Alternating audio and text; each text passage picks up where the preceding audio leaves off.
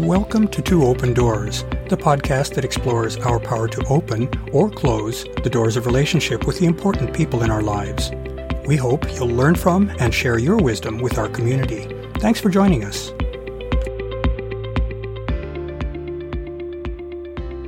In our most recent episode, we visited the physical side of human connection, including its sensual and sexual dimensions. As we've also discussed, though, those cover only a small portion of the richness that's included in deep human connections. The EMP, or Emotional, Mental, Physical, model of the sexual response cycle tells us that our emotions and mind are also major actors on the stage of human connection. Note that the EMP model was developed to deepen our understanding of sexuality, specifically in the human sexual response cycle, or SRC. However, a generalization of that same model can also be applied across the full range of human relationships. Human sexuality involves complex behaviors that include physiological responses, emotional motivation and responses, and superimposed top-down control of our behavior through our conscious thought processes. The three layers of the EMP model, emotional, physical, and mental, are at play in all of our relationships, not just in our sexual or romantic ones. So let's explore the E and the M aspects of relationship. What is emotion?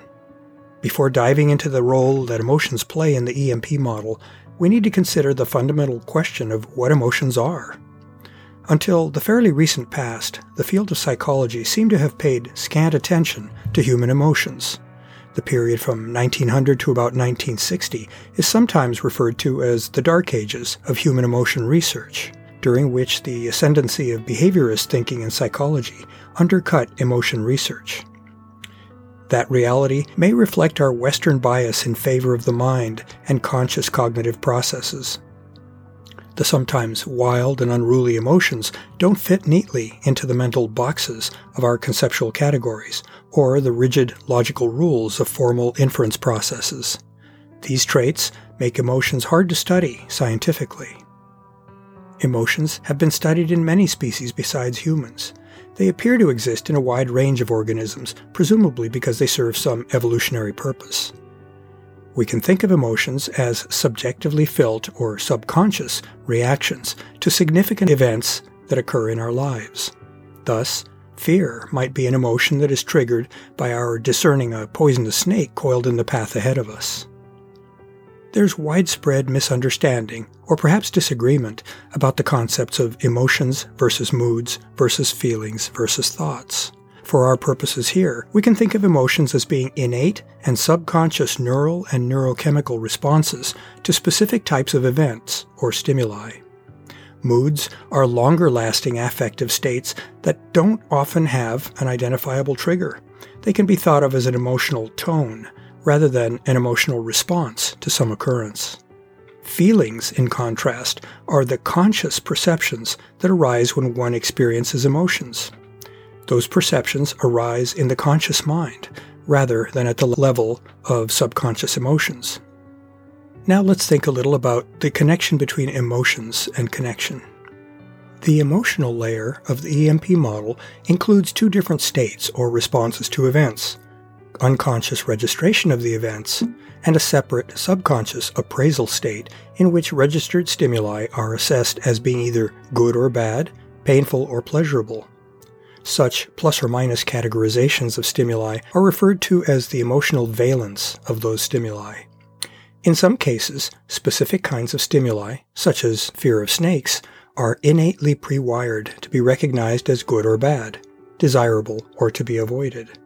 In many other cases, though, the good-bad valence categorization of events is learned. To bring all of this back to the realm of human connections, our palette of human emotions plays a large role in making us who we are as individuals, and thus who we find compatible and how others react to us.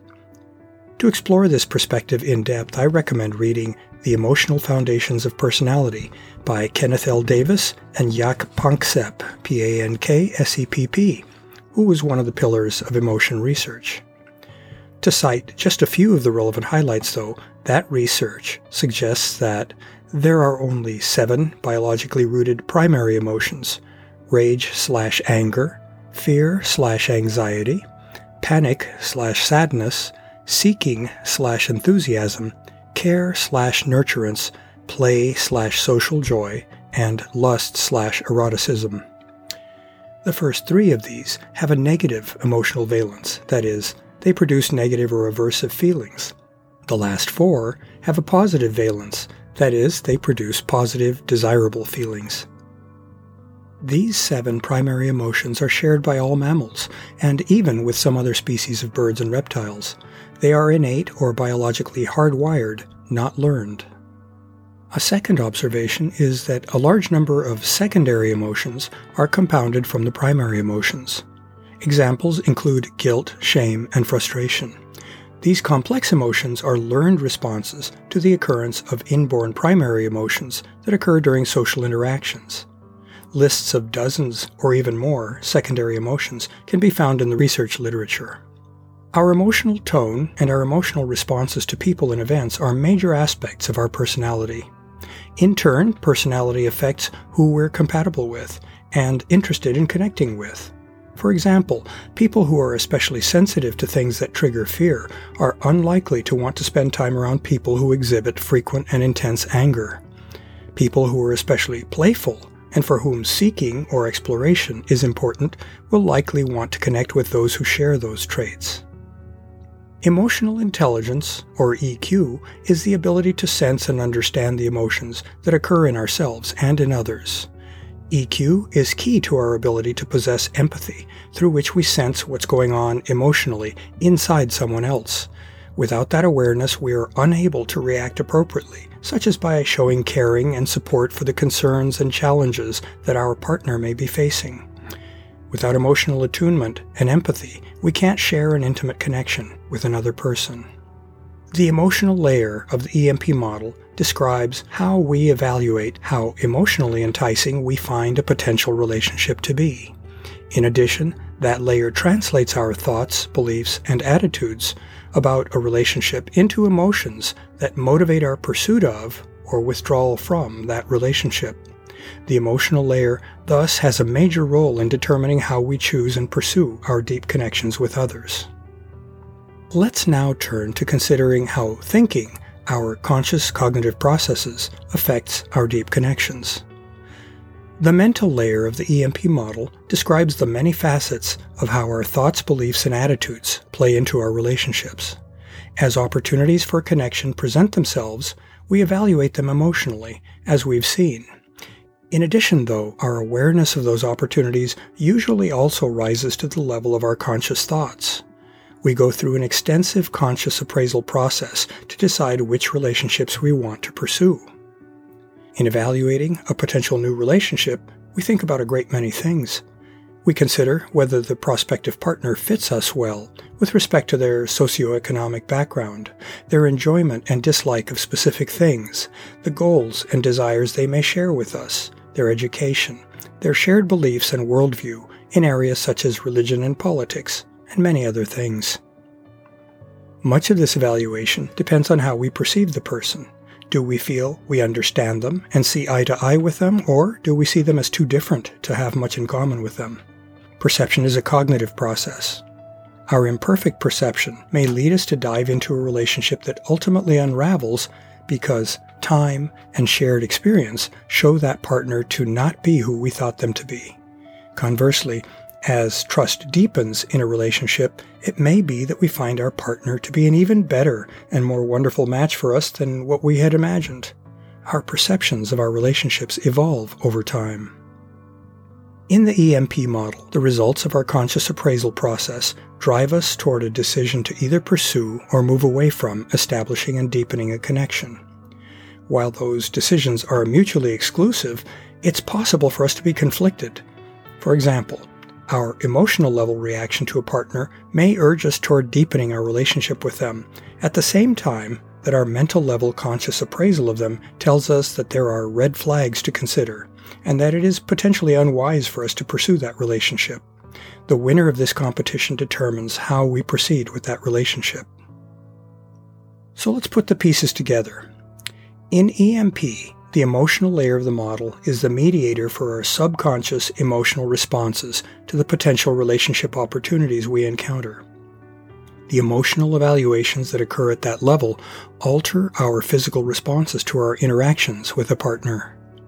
The mental layer of the EMP model describes the conscious cognitive processes through which we evaluate our potential relationship opportunities. How we cognitively evaluate a relationship reflects the many beliefs, attitudes, and thoughts that connection with a potential partner triggers in us. Our cognitive appraisal of a relationship is a product not only of our personal preferences, but also of all the social programming that we have learned in the course of our socialization. Like our emotional evaluation process, our cognitive evaluation affects our physical responses to our interactions with a partner. The unified three-layer EMP model suggests several things about the nature of relationship. First, our bodies have a mind of their own to some extent in determining how we react to potential relationship partners. We can have physiological reactions without even being consciously aware of those reactions. Second, we appraise our potential partners at a subconscious emotional level to decide whether a partner is likely to be a source of pleasure or of pain. A positive emotional appraisal can act as a depressed gas pedal to encourage us to pursue a relationship. How we feel about a partner evolves over time, since most of our emotional pain versus pleasure associations are learned, not innate. Third, we also appraise our potential partners at a conscious cognitive level, with our beliefs and attitudes influencing that appraisal. Those beliefs and attitudes are learned, as are the associations we create regarding whether a particular partner promises pleasure or pain. Our cognitive appraisal process often acts as an inhibitor or damper on our potential pursuit of a relationship partner. Our mind can prevent us from blindly pursuing a relationship that our emotions might encourage, but which isn't in our best interest. To learn more about Two Open Doors and to engage with our community, I'd like to invite you to visit the Two Open Doors website at twoopendoors.com and the Two Open Doors Facebook group. Finally, I invite you to contact me directly by writing to me at claude@twoopendoors.com. I'd love to hear from you, and I'll use your inputs to help guide my work on future blog posts and podcast episodes. Thanks for visiting Two Open Doors.